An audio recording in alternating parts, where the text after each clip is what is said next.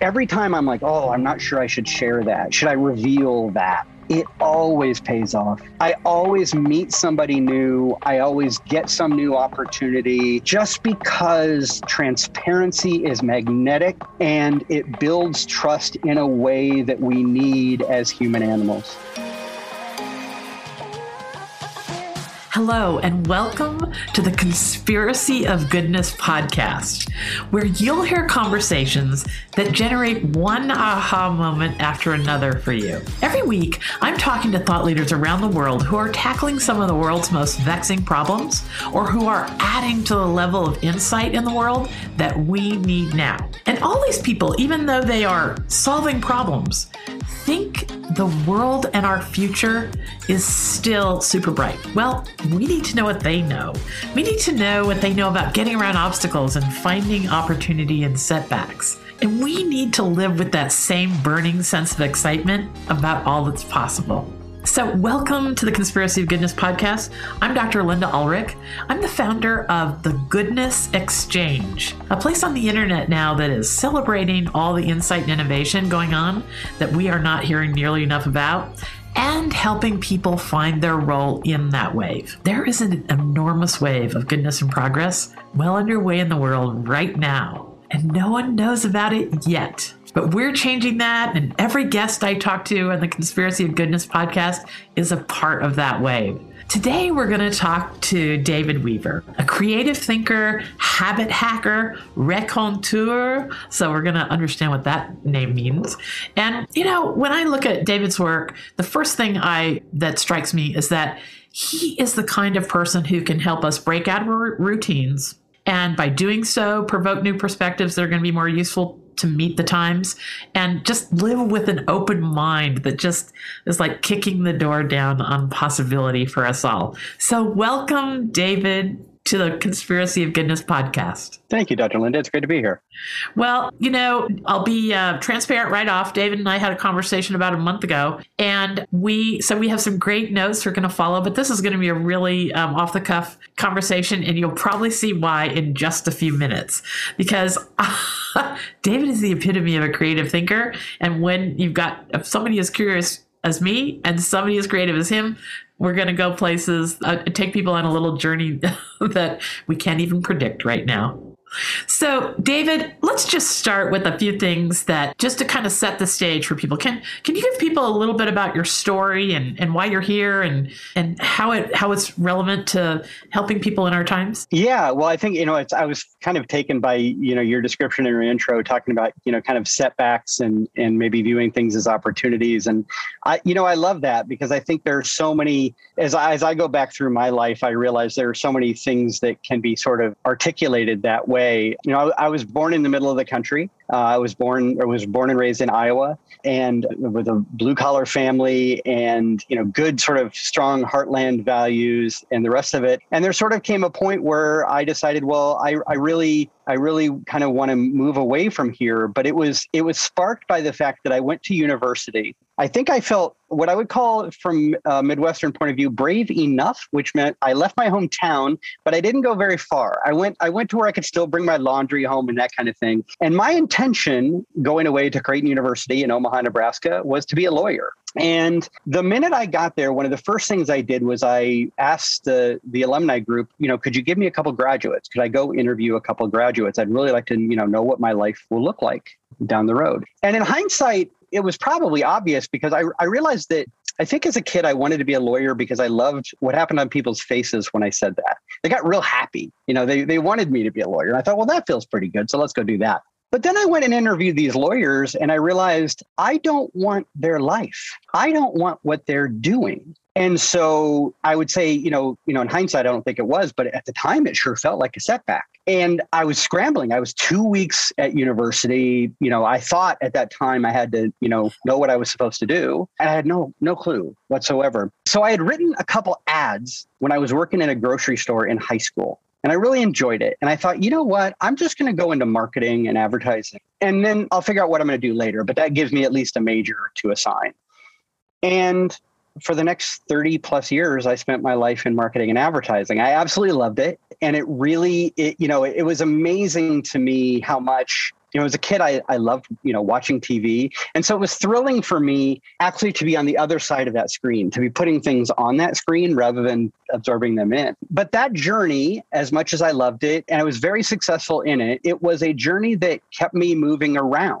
So especially at that time, it was very common in the advertising world. If you wanted to move up, you had to move place. And so I did. I spent pretty much 5 years in every place. I went from Omaha to Seattle, to San Francisco, to Los Angeles, back to Seattle for another 5 years, then to Dallas, then to New York, then to Kansas City. And about 6 years ago, my wife and I were sitting in our favorite fried chicken restaurant in Kansas City, Missouri. And we just decided, it's time to make a move again. Where do you want to move? And I remember telling my wife, I said, I've always thought about going to Vermont. In one of my very, very first jobs, for a strange set of circumstances, I went to Vermont on a business trip. And the minute I got here, I was like, I fell in love with the place, as a lot of people do. But I always told myself, I'm going to end up there. I'm going to go there someday. So when my wife and I decided, okay, it's time for me to leave kind of the advertising business per se and to move, and we knew we wanted to come back to the Northeast because her parents are in New Jersey. We thought, well, let's give Vermont a try. And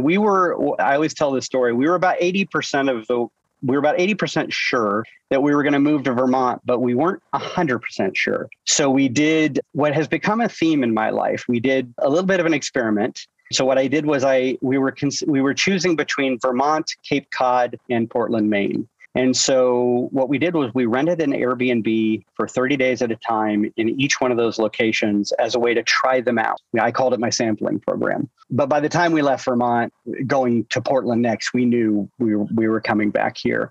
So, it's such an interesting journey, working in the cities that I was in, being, kind of working my way up the advertising business, eventually ending up being a CEO in New York. And now sort of choosing this quieter lifestyle that's really more akin to the one I grew up in, but it continues to be who I am. I'm a person who loves big cities and I love small rural places. So I have found my home in Vermont to be perfect for me because I live in a town of 3,000 people here between Burlington and Stowe, Vermont. And yet when the borders open, I have Montreal just 2 hours to my north, and I can get the best of both parts of my brain. Well, I'll just reiterate what you just said. Maybe some people listening know I'm a Vermonter too. This is what, quite by accident, David and I discovered in our first meeting. We were introduced by somebody who's not a Vermonter. And and I live just about an hour from Montreal and right on the border. And I tell you, that is something very beautiful in your story and in how we can experience life living on the border of any country. Then you've got all these opportunities to taste other cultures. And that's what I really love about your moving all around. Some people listening to this podcast will have had that experience and be nodding their heads about how it feels to drop into culture after culture and then assimilate and then know when it's time to flutter away to the next place. And I think that speaks to something that you mentioned earlier that I'd love to start this conversation out on, which is this notion of collective imagination. Because, we're not all that different. And even though you talk to me about the collective imagination, let's kick this conversation off right there. Yeah, well, it's funny. I have a coaching service that I call Outsiderism. And what I really think about is that outside point of view and how helpful it's been in my life and in my career. Working in advertising, I suppose, especially looking at it now in hindsight, the good and the bad of working in that business was that every day you could and maybe you should be inventing. And so you got used to not, if you saw how things were, you're like, okay, that's how they are, but how could they be? What could we do? How exciting could this be? And so I work with, one of the things I do with my clients, one of the things I've been thinking about a lot lately, I put it in the category of creativity because that tends to be the word that people use. But the word I'm finding myself more gravitating to these days is imagination. And the reason for that is because my experience has been that, especially my corporate clients, I don't feel like they're lacking in creativity in the way we think of it from a business standpoint. But what they maybe are lacking in some ways is that imagination and that ability to sort of look at things and say, okay, so I always call it the givens. This is a given. Okay, now if you treat something something as a given, for example, in the category you're in, now you get to ask yourself the question, well, why is it a given? And is it really a given, or is it people treat it this way? One of the agencies, I love this as a really simple example. One of the agencies I worked in, they had a really good example of this that I always love to quote, which is they were working on a cat food brand. And the question really became, why is it a given that cats in cat food commercials eat out of crystal goblets? What is going on? Is that a given? Or have we just accepted that that's kind of this way that we think of cats? And I think I think that's really helpful to sort of ask yourself, well, does it have to be that way? So a lot of what I'm working with my clients in is again, tools and techniques to really grow that imagination. And I truly mean grow it. So just as a quick example, what I will tell you is I have driven my work, my coaching work. I kind of created what I called an enemy, which is what am I trying to fight against?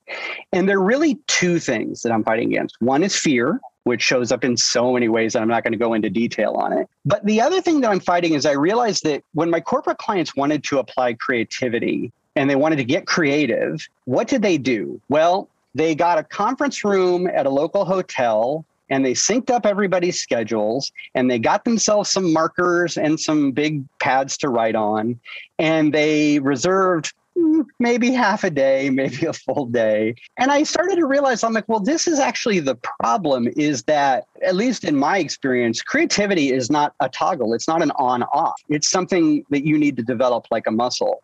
So I created my practice really learning more from personal trainers and thinking about how they apply to fitness and applying that to personal training, to creative thinking. So what I do with my clients is, for the most part, I work with them in 10-week engagements. And my hope is to work with them such that they don't necessarily need a next 10-week engagement with me, that they have developed a habit, that they have made creative thinking part of their day-to-day routine. And that's really my goal. So I literally kind of adhere to the personal training philosophy. We set up a system whereby they devote 20 minutes every other day to do this work, to build that muscle and develop that skill. So, and I think that's it. I think when I talk about the collective imagination, that's what I mean. I think that, a lot of people have been told they're not imaginative or they're not creative. And two things happen. Number one is people put them in a box, which is the not imaginative or not creative box. And worse yet, they put themselves in that box and they begin to live their lives in a way that's not creative and imaginative. So, that's kind of how I look at it. I have a very sort of set goal, and that my goal is to help raise the creative imagination of as many people as possible with my time left on Earth. Well, and this is the essence of the collective imagination, is helping others, right? Helping others see their limiting beliefs, right? And this is at that very concept is at the heart of this trend towards diversity. Is that the more diverse people's experiences are in the mix, the more we can shuck off each other's limiting beliefs and tell a different story completely about what's possible. Yeah, that's exactly it. I think that, there's so much truth in that that's part of it. We actually, one of my techniques that I work with a lot of my clients on is we actually use diversity quite literally in that way, in that we create characters and think about, well, how would this character be dealing with what you're dealing with? How would this character be dealing with? And so it's really intellectual diversity as much as it is, the way we typically think about racial or other diversity. One of the things I always notice, I work with a lot of CEOs, and I have one difference from a lot of CEOs in that I'm an introvert. And it's always helpful for me to have them think about, well, what if you were an introvert? How would you look at this problem in a different way? And again, that's kind of a different take on diversity, but I do think it's the key thing. So much of the work that I do in helping build that imagination for my clients is simply to get them to see the world through another lens other than their own, which is a skill I think we all could get better at every day. Well, and that is the essence of changing contempt to curiosity. That's one of my little favorite sayings that I remind myself of constantly. I really think that the minute I feel contempt start to bubble up, I always get a better outcome when I can shove that aside and get curious with this person that's right in front of me. I'm feeling so much contempt. I'm telling you, it's changed my life to be able to nurture that skill. But that's another point too, right? None of this comes natural. It's, No. like you said, it's a muscle. I would even frankly go a step further. So I have kind of a core belief that can be controversial, but here's what it is. My core belief is that what you talked about, that contempt, is actually the result of we as humans have predictive minds. And we have predictive minds because we needed them, right? We wouldn't have survived. If we didn't know that tiger might have been scary or dangerous, we wouldn't have made it this far, right? So our minds were evolved to predict, to anticipate what might happen. And yet that ability, I think, sometimes is exactly what gets in our way. Right. So let me give you a really weird example of this one that just came up the other day. So I'm going to get the details wrong, but you're going to get the story will make sense. So I feel bad. I've got to look this up. There was a country singer who just did a concert, and it was like he had been shut down for like a year and a half. I do remember it wasn't Toby Keith, because that's the only one I know off the top of my head, and it wasn't Toby Keith. So it was some country singer. Anyway, so he's doing his first big show after the pandemic. He has not done a show for a year and a half. He comes out on stage, and the footage that exists that sort of went around social media is this interaction that he has with one of his fans. And it's packed. There's like 10,000 people in this auditorium. And he's yelling at this fan of his, right? And the reason he and this fan had gotten into it is because after a year and a half of not singing these songs, he forgot some of the words. He forgot some of the words to his own songs, and some of his audience was getting really upset. So the thing that exploded on social media was this interaction between this country star and fans. But the way I'm looking at this is slightly different. I'm like, let's get out of our predictive mind and think about what each of these two individuals is going through, right? On one hand, we have a country singer who, I think it's okay if they forgot a few lyrics after a year and a half. I mean, I work in the world of muscle memory. That's okay. We all forget things. And especially after a year and a half of not doing something that probably was wrote before that. That makes a lot of sense. I can have empathy for that person. On the other hand, I can also have empathy for someone who has been waiting a year and a half to see his favorite singer, and this person gave what he considered an unrehearsed and unprepared performance. Both of these things can be true. And so what's our obstacle? I believe our obstacle is two things. Number one is the simple, empathy and trust of being able to see something from someone else's point of view. That's one piece. And then, of course, the other piece is so now forget these two people and look at us as the audience, looking at the social media piece. We are judging it through an 8-second clip that we don't know any of the rest of the context. So if you think about the three characters in this story, the singer, the fan, and us viewing it, all of us are reacting with contempt based on our limited understanding of what's going on in the reality of the other person's world. So yeah, you're exactly right. And I think my point is the reason I had to go through sort of the evolutionary door to get there, and I work with my clients on this all the time. I say, the point of telling you the evolutionary story is, believe me, not to get into a debate about evolution. That is not what I want to do. But the reason I have to talk about that is because I have to have you understand that you have to retrain your mind. That is a powerful thing that you have been learning since you were an infant. And in fact, your parents and their parents taught you that you needed to predict the world and what was actually happening. That's a very different skill from listening and empathizing with the world, which is, I think, the precipice of where we are today. So this is huge. I want to just even elevate some of the points that you made. This predictive mind thing is super big. I mean, and it would be so easy for all of us to slip into events in our minds that just happened where somebody else did that to us. Yeah. But we would forget to have the self-awareness for the times that we do it ourselves.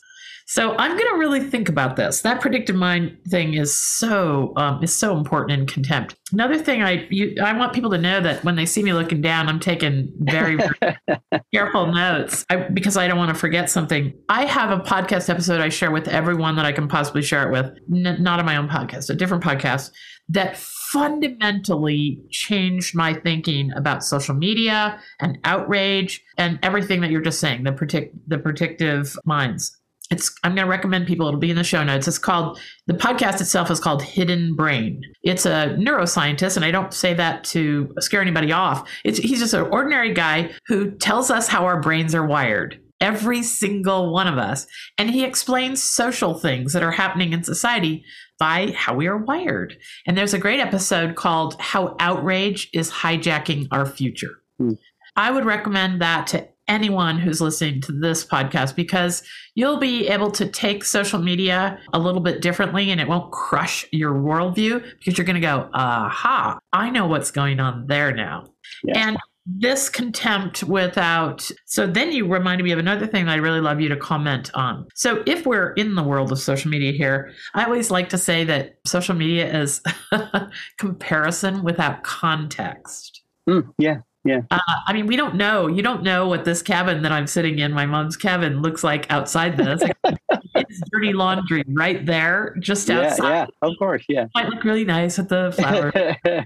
But that's what social media is. It's comparison. But I think now you've opened up my eyes. What if contempt is like that? Contempt without context is probably one of our most dangerous problems too, don't you think? Oh, absolutely. Well, I think, it's funny. So one of the things that I gave a speech at a TED event about 4 years ago, and it was about, I was concerned that we were losing our shared story as a society.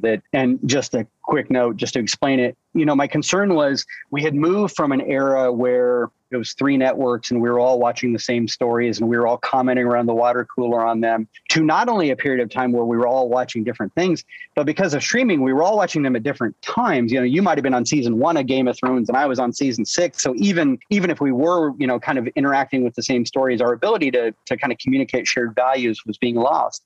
And so I was thinking about, that as it related to, and one of the things that I actually, I always say that, like I suppose most human beings, I don't like being wrong, but sometimes I really hate being right. And one of the things that I was right about in this speech was I'm worried that our fabric of what holds us together is being ripped apart a little bit because we're not sharing the same stories or even commenting on the same stories. We're sort of looking at things differently. And, it's funny, I have to say the example that you brought up about the room you're sitting in is something I've been giving a lot of thought to during the pandemic, because I, like a lot of people, have been talking to a lot of people via screens. And just like you said, I mean, at its worst, right, social media is kind of the portrayal of sometimes an aspirational self, a self that maybe it doesn't tell you the whole truth. And certainly within, Zoom meetings and FaceTimes, that's true too. I mean, I'm standing before you today. I'm in my garage or my basement, and I'm actually, my elliptical machine is right back here. I work out back behind this, but this is the social media dynamic. But what's interesting is there are these moments, and back to your theme about kind of like setbacks and opportunities and sort of things to think about. A couple of things have happened to me during the pandemic. I'll bring one of them up is, there's a lot of, for example, like there's been this intellectual discourse around like inequality. And a lot of it's, I always kind of believe this. So, I call myself a raconteur, which is a fancy French word for storyteller. Storyteller. The reason I use it is because we as Americans hear storytelling and it doesn't necessarily have a good aspiration. So by adding French here, but I do think we live in these stories, and I do believe stories are more powerful than facts as it moves our hearts. Right. And so I think too often we get into the zone, especially in the social media fabric, where we're trying to argue these facts. And I'm like, yeah, but the thing about it is the facts, you could tell me that X thing happens in the world, but that doesn't matter. What I care about is what's happening to me right now in this moment. So when I bring up inequality, for example, we can talk all we want about, CEOs making X amount more than their frontline employees, or et cetera, et cetera, et cetera. And it's an important conversation. We should be having it. But what I'm going to tell you is during this pandemic, I think the storytelling version of that sort of represented itself in another way. So I have been on, lots of kind of all company meetings, or I just completed actually an online course where we were all on Zoom. And the thing about it is if you want to understand and feel inequality, I would tell people not to look at the paychecks, look at people's living rooms that they're holding Zoom calls in, because you can actually see, in some cases, the CEO who has repurposed a child who's gone to college, their bedroom, and it's really nicely painted, et cetera, et cetera. Meanwhile, the frontline entry-level employee is sitting on a laptop in her, on the floor of her living room while keeping her child at bay. And you can see and understand and have empathy for that inequality in a very, very different way. And so I think, to your point, that's one of the things that I actually wrote a thing. Again, this is in the spirit of being upset that I was right about something. So 10 years ago, I wrote this piece that I called "Social Media Isn't Very Social." And I kind of stand by it, which is that as we're all trying to portray these sort of best selves, we're not maybe being as transparent about what we're feeling. And, this is something that we all deal with. And so, it's my hope that the good news is, hopefully, as we get past this, and, I think we're going to keep having a lot of Zoom meetings even after all this is over. For example, my hope is that we all not only open our hearts, but we, kind of open our screens to our realities and kind of represent our true selves a little more.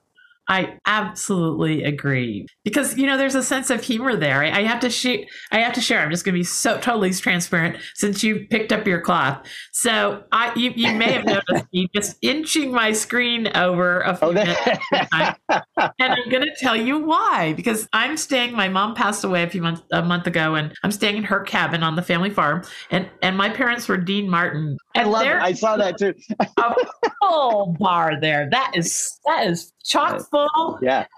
And so I do these meetings all day long, and all these podcast interviews, me being interviewed or me interviewing others. And I have to always make sure that the Jack Daniels bottle, because it's context, right? We're scanning the screen for context about Dr. Linda or David, because that's what our brains do. We're trying to decide, is this person trustworthy? Are they right? Yeah. And that's that predictive mind again, right? So we're telling our mind, and I'll tell you where this is, I'm going to kind of reveal something that isn't ready for prime time. I'm literally kind of thinking this through right now. I have found lately, I've been recognizing this very, very clear pattern. And that is that every time this isn't mine. Some would argue this is the Buddha's, but it's about every time we're suffering, it's because we're trying to control something we shouldn't be trying to control. Or that we can't control, right? And so just like you just said, right? So we're scanning a background trying to let me try to figure out what's going on in Dr. Linda's life. You can't figure out what's going on in their lives. You're seeing a few props, right? Yeah. We all have a few props. But I think that's it. I think, you really, and again, that's kind of why I'm using the word raconteur, because I do believe it's in those deep stories that we reveal ourselves. I will say, forget my work. In my personal life, every time that I had that moment of hesitation, I'm preparing for one right now for a speech I'm giving here in 20 days. Every time I'm like, I'm not sure I should share that. Should I reveal that? It always pays off. I always meet somebody new. I always get some new opportunity, just because transparency is magnetic and it builds trust in a way that we need as human animals. I'm going to let that just sink in. I just wrote down the timestamp for that. This is a very key point that, so we can take somebody being transparent as our vulnerability. And certainly we think of it as, when we do it, when we consider being transparent, we think of it as a vulnerability. I was calculating while you were going on, I was saying, should I just own this screen with the big bar in the back? And so I risk, and so we risk. And this is what I love about one of the things that I think has come out of the pandemic that's an opportunity, is that I think more people are willing to go first, David, and be vulnerable first. Have you noticed that? Yeah, I think you're right.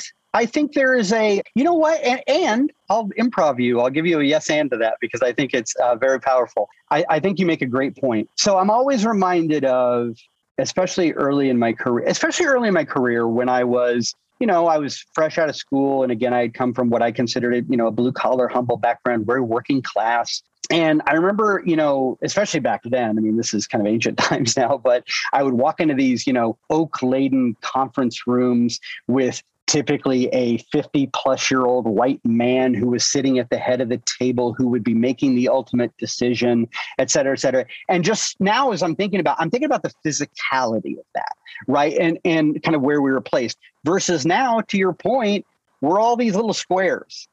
And yeah, technically there might be someone in charge, but we all at least kind of have a platform and we all have an unmute button. So maybe we all need to use it more. I think you're right. Yeah, I've been interviewing all kinds of people of different kinds of status, and almost to the person, no matter what their topic is and that they want to share with the world, they almost always will mention, and if we let it go long enough, I bet you would have mentioned it because you're right there right now. Hey, the pandemic was the great leveling. No one person, no matter how rich or powerful, knew what was going to happen tomorrow or knew how to proceed. All of us, level playing field, everything was up for grabs. No one knew how to proceed. Yeah. And I would say, so I usually I limit myself to saying these in very small forms, but I'm now going to reveal this on a podcast. So I guess that rule is going out the window too. In hindsight, now with 18 plus months of the ability to sort of think about what the last 18 months have been, the pandemic has been really, really good for me in that I've gotten my act together.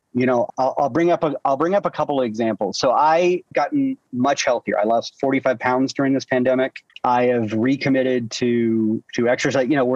I have to say we're lucky in Vermont. Social distancing isn't a problem in Vermont. We can walk on the trails all day long. So I don't kid myself about my privilege. So we have the ability to do that. But I think the biggest thing I'll say for me personally, the biggest thing is this. I traveled minimum once every 2 weeks in what I call the before times. And I've always traveled. I am sitting on more frequent flyers. I'm embarrassed how many frequent flyer miles I'm sitting on right now. I will never travel like that again. When I think about the amount of quality time my wife and I have been able to spend over the last 18 months of our lives together, and the fact that I love her more now than I loved her 18 months ago, which I recognize is not the same for everybody. I get that that's not always a good thing. But I just think about, in an interesting way, what a gift, that ability to focus. And again, I don't want to lose sight of the fact that we as Americans are very lucky in that way, and that we had more, not all of us had all the opportunities, but more of us had more opportunities to grow during this time. And hopefully we took advantage of it. But I guess my point is this. I marvel now when I look back through my story. It's actually why I struggle. The question I struggle with most is the first one you asked, which is like, tell me your story. And I'm like, oh my God, my story has changed so many times recently. And part of it is because there are these pieces of my story that look a certain way. From blue collar to white collar, from a person who rejected his college major to a person who became a CEO, a person who gave TED Talks, like all these pieces of my story. What I will tell you in the spirit of transparency is almost all of those kind of facts that people use to say, oh, you were successful because of these things. Those things all made me miserable. The worst job I ever had was when I was a CEO. I was less happy in that job than I was in any other job. And so my point is this. I think it's funny. The word mask, of course, is a little weird now, but we all have been wearing masks. We just haven't really recognized it, in this sort of outward portrayal. I was talking fairly recently to a friend of mine who's an entrepreneur. I was talking to her, this would have been right around the pandemic lockdown. And she told me something, I'll never forget this. She told me this, and I loved it because it was a personal story that revealed her heart, revealed a truth. And also I recognized what the parallel that we all feel in that was. I asked her, I'm like, well, how's it going? And she said to me, she's like, well, I'll tell you the truth. It's pretty miserable. And I said, okay, tell me about that. I go, we talked a little bit about some of the struggle she was having, but she said, but you know what the worst thing is? She goes, I'm a business owner. And she goes, when people ask me how it's going, I have to tell them it's going great. That the biggest pain she felt was actually the inauthenticity in being able to tell people the truth. It was more painful than some of the business and other suffering she was having. So I think, again, I'm just hopeful that as all of us began walking around in public and interacting and being arm in arm and eye to eye again, that we maybe, even if we bring, 10 to 15% more of our real selves out there, I think it'll be a great thing. I totally agree. it's the future. We've got to talk about stories. We've got to rescue the story of each other, the story of humanity in the wider world. The news and the social media has so thoroughly trashed what we think of each other and the outside world that's what I do. That's what we do at the Goodness Exchange. We are changing the negative dialogue about our times by casting a light on so much goodness and progress. So let's take a break, and I'll share a little bit about that with folks so they know it is still truly an amazing world. And then we'll finish off this conversation by proving that over and over again. So let's take a break. Hello, I'm Dr. Linda Ulrich, founder of Ever Widening Circles and the podcast you're listening to now, the Conspiracy of Goodness podcast. And I have a question and an answer for you. Have you been hoping the world is actually a lot better than what you see on the news and social media? Well, it is. In fact, it's radically better. There is an enormous wave of goodness and progress well underway in the world that almost no one knows about yet. But on December 1st, 2021, all that changes with the launch of the Goodness Exchange, a digital landscape where you will see that the world is full of goodness and progress, and we will introduce you to the people making it that way. Bottom line, someone is solving every vexing problem in the world, large and small. And the Goodness Exchange is where people are coming together to amplify a future that includes all that. No one with good intention and good ideas need feel alone again. Here's what you'll find at the Goodness Exchange. There will be articles about the most amazing things going on in the world that are going uncelebrated. There'll be interviews and events that will send your mind and heart soaring again. And a social media platform dedicated to a culture of kindness, insight, and celebration, a way of amplifying a brighter future for us all. And that social media platform is a place where organizations doing good in the world will not have to hold their nose anymore. It can be a trustworthy, respectable place for organizations to host their groups and gatherings and connect with each other. A network of positive networks, if you will. The Goodness Exchange will be a place to find mini courses and master classes for personal and professional development. And eventually there'll be a jobs board. And we have a children's website already all teed up. The thread running through it all is that goodness and progress is everywhere. And we will help people cultivate what they are uniquely built to contribute to this future for us all. Now, imagine a website with no ads, no games, and no agenda. Just a simple and powerful vision of combining our collective strengths to create a future we can all celebrate. The Goodness Exchange will open a new era for us all as individuals, because you're going to find stuff that make your life better instantaneously, and as a collective, because we all want a better future for our children. Who knows what's possible if there was a place on the internet that brought out our best impulses and our collective genius? Join us after December 1st at the Goodness Exchange and start living with less fear, more joy as an individual and as a collective future for humanity. Thanks. Now we're back to the interview. Okay, we're back. So David Weaver, we can't dance around the edges of how we make our working lives match the kind of joie de vivre and possibility that's there right in front of us. Very much, you've spoken to it. You've found a place to live where you can walk in gorgeous places and you've got your exercise bike behind you so you can... So we're building, I think most of us out of the pandemic are trying to build these personal lives that are richer and more thoughtful and more intentional, but then we're stuck with our working lives. Yeah. And one of the things that you and I talked about in a previous conversation was this, the notion that we do need to change the narrative about our working lives. I loved what you told me about how the business language is the language of war. Yeah. Yeah. Well, it's funny, there's so much in terms of that, but I think that's at my most positive around social media. That is kind of where I see the potential could go. I had as I left the advertising business and as I moved up here to Vermont and sort of, could kind of take stock of my life for the first time in a while and really truly reflect. One of the things I did was I actually went back and I looked at my old advertising briefs that I used to write in the ad world, right? And it was frankly just kind of humiliating. It was such a hard thing to notice, was that, first of all, as you said, the language was all around war. We're going to do a campaign. This is our target. We're going to do a big blast here. We're going to bomb the media over here. I mean, it was just, I was like, wow, like this. And I realized like it didn't, I think part of it is it came from a different world, right? It was very broadcast. It was, all that language was built up in broadcast medium where you could like go, no pun intended, great guns at people. Whereas now, the idea really is more about how do we get people to participate? How do we get them to sort of move on and on and on?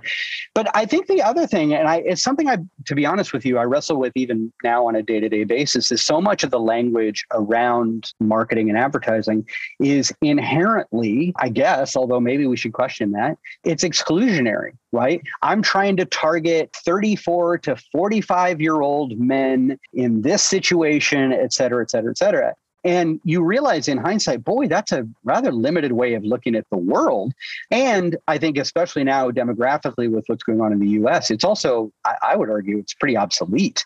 So I think that's the other thing is, and that gets exciting. That's where I guess part of my frustration with social media and where it's gone comes into play, because the optimist in me says, well, if demographically all these things have changed and there's a lot more digital work than broadcast work, really our goal should be how do we sort of wrap these communities together and get them talking and get them thinking together and creating real movements, versus kind of where I think we are with our existing social media properties, which are just frankly divisive. And so, I think I got to say, I think that's back to that mindset. We were, immediately, I believe this is an evolutionary trick. I believe that we were, we kind of came out of the savannah with the belief of, I got to know whether you're friend or foe right now. Like that's the first thing I got to know before, I do anything. I was recently in a conversation with somebody where we were talking about handshakes and the fact that handshakes, for what we can determine, evolved because you were trying to show somebody you didn't have a knife in your hand. So we're talking way back when, 40,000 years ago. Yeah. So even like all these things around, this culture and this language and this way we interact was built on this kind of world of threat and a world of scarcity versus abundance. So yeah, I think, that's part of it is that, and look, I will be the first to admit to you, I overcorrect myself every day that those old habits die hard. I still will talk about a target or will, do all those sorts of things. But I think that's part of it, is that simply bringing your own awareness to it is really the first step in trying to change this. The change does start with you. And if we can start to sort of question this, and I'll give you one more because it's my most recent one. It's one from this morning, which is I've decided I'm not using the word woke anymore. Okay. And the reason I'm not using the word woke anymore has nothing to do with the political argument we're in right now. It has to do with the fact that I believe in growth mindset versus fixed mindset. So we are never woke. We wake every day. And I will be more awake 10 years from now than I am today. I will never be woke. I will wake a little more every day. And that's my new goal. Another moment we've got to sit on here. This is really huge. I think one of the things that I like to think a lot about is how we can create a culture where it's okay to say, I was so wrong. I don't even know what I was thinking. I mean, that should be coming out of our mouths almost every day. If you're a learning, thinking being, if you have any critical thinking abilities at all, we should all be saying to ourselves a few times a day, God, I don't know what I was thinking. I had it so wrong. But we don't protect people's dignity so that we give people the space. Talk to me about, because I see that if the language of business used to be the language of war, where I see it going is in something that I'm calling the gratitude economy. I see a gratitude economy opening, and there the language is going to be all about how do we handle this? How do we get more collaborative? Talk to me about this. Yeah, I think so. There's a couple of things there. So I'm always reminded. My daughter has graduated from college and is now teaching. But I remember when she was very, very young, we were living in Seattle at the time. And I think she may have been 5. I don't remember how young she was now, but I remember her asking me, what DVDs did I watch when I was a kid? And I didn't know how to explain to a child of that age that there was a time that you actually, not only did we not have that, but we had to be in front of the TV at the required time that the 3 networks told us it was on.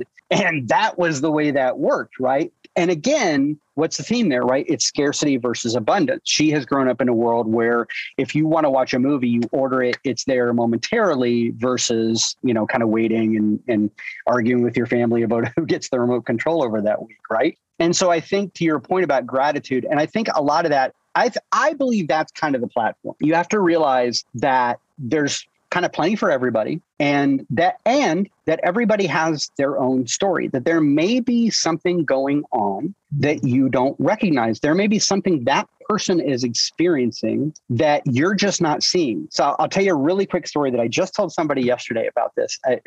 For me, this was such a learning. This was in my first job, my very, very first job all these years ago. We had a client who in the advertising world who would always make us present the creative, meaning read it to him or kind of present it theatrically. He would never approve anything over the phone or any of that kind of thing. And if you would ask me for most of the story, what I thought of what I thought about this person, I would tell you, I think he's a real piece of work. I think this guy wants us to put on airs and drive over there. And I don't like this person, right? This person, especially again, given my background, I felt like this is a person who was raised with a silver spoon in his mouth. He didn't want to hear it, right? And we would always have to go present it. We'd always have to go present it until one day. And this person was a VP of marketing. He had come up through the sales channel, right? So we were doing this dates this story. We were doing a direct mail piece. And so we said, well, we have a direct mail piece to show you. And we're like, we're going to send it over. He's like, no, come present it. And we're like, it's a direct mail piece. You want to experience it the way a consumer experiences it. You need, you should read it like as a letter. No, come present it to us. So we're like, we all, a bunch of young kids rolled our eyes and drove over there and mad about it and angry at this guy. So we went over and we presented it to him and we read it to him and he's like, that's really, really good. I really like that. Who's going to sign this letter? And we said, well, it really needs to be you. It's a sales thing. He's like, oh, no. The president should sign it. We're like, no, this is a sales thing. You should sign it. Well, maybe the individual salespeople should sign it. Maybe that would be a better idea. And we're like, no, because then we got to do different lists for different salespeople. It's got to be you. Like, I don't understand what the hiccup is here. All we need is your signature on a piece of paper and we can put it into the piece and we're done. And this went on for a couple of weeks. And finally, we received the art of his signature. And the minute I saw his signature, the clouds parted. He couldn't read. The reason we had to present all the work was because he couldn't read. The reason he had gone up through the channels to become VP of marketing is he was a salesperson with pre-printed contracts. He literally never learned to read. Well, of course, once I knew that, even though I never, of course, addressed it with him personally, I saw a part of him. I saw a part of his story that gave me empathy, gave me understanding. Things that looked rude, a couple weeks prior now look like things that I could actually have some care about. So I think, for me, that's it. If we want to move from a world of scarcity to a world of abundance, it's got to start with recognizing that we probably don't know everything about everyone else's stories. And just like that country singer and the fan, we don't necessarily know all of what their expectations and stories are. We're not the person who saved for 6 months for this front row seat to a country concert and now is disappointed. I just think we need to just see each other and see what we're going through. And again, that's a lot of the work I do with my clients is just helping them see, one of my clients actually is a neuroscience company. And, we have to see things through the lens of people who are, high-minded scientists doing research in labs. That's a very different group of people than car buyers for Nissan. You have to see people for the stories that they're living because those stories are true to them. This is a powerful concept that would get us away from a lot of friction that we're living with. Yeah. If we could, so I have to promote something of my own, not because I'm self-serving, but because I think it would be so helpful for our times. I was asked to do a TEDx talk for a TEDx Kanki in India. And they wanted something about pausing. So I wrote a really great talk about the power of the pause. And what would a world look like where before we follow our emotion over a cliff, we just paused and we got curious. Like we see somebody acting completely outrageous right in front of us. And instead of, going with that crazy energy, we just paused and we said something that can some way validate what's going on and got curious, wow, that is such a foreign perspective to me. Share with me how you got here. Yeah. How would outcomes change if we just said that to people? We could own that it's foreign to us because we're probably not that good at actors. So our face is going to say whatever they're doing seems crazy to us, right? We just own it. Wow. That's such a foreign perspective to me.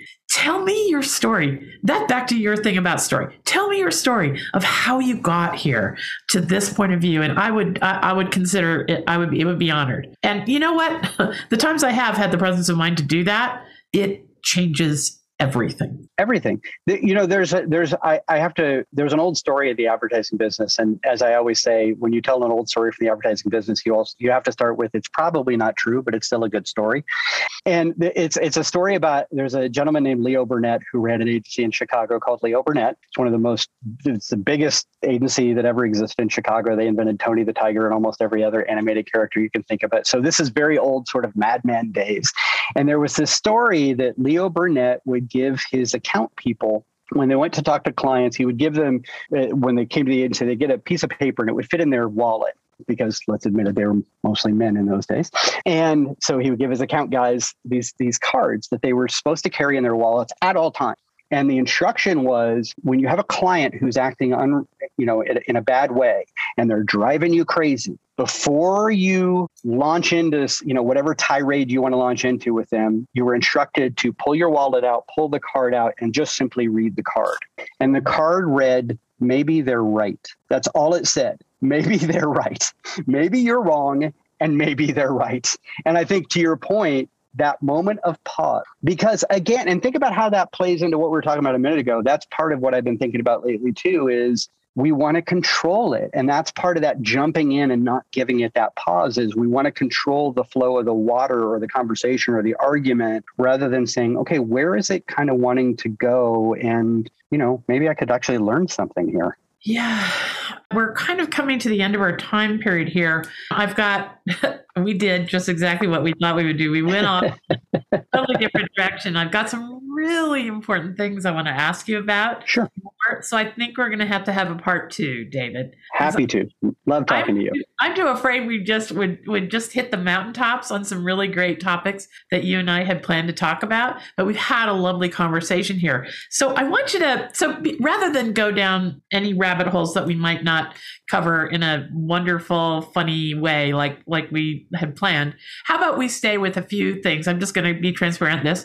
So when I first talked to David today, I said, David, I know we talked about what we wanted to talk about, but that was good 6 weeks ago. And are there any new things you're thinking these days that you want to get out? So the first thing was this collective. You mentioned that you're really thinking a lot about collective imagination these days, and we did get to talk about that so far. But there were 2 other things you mentioned, and with our little bit of time remaining, I think what we'll do is we'll just hit those 2 because they are a little bit briefer, but they're super fun, and I want to end this podcast.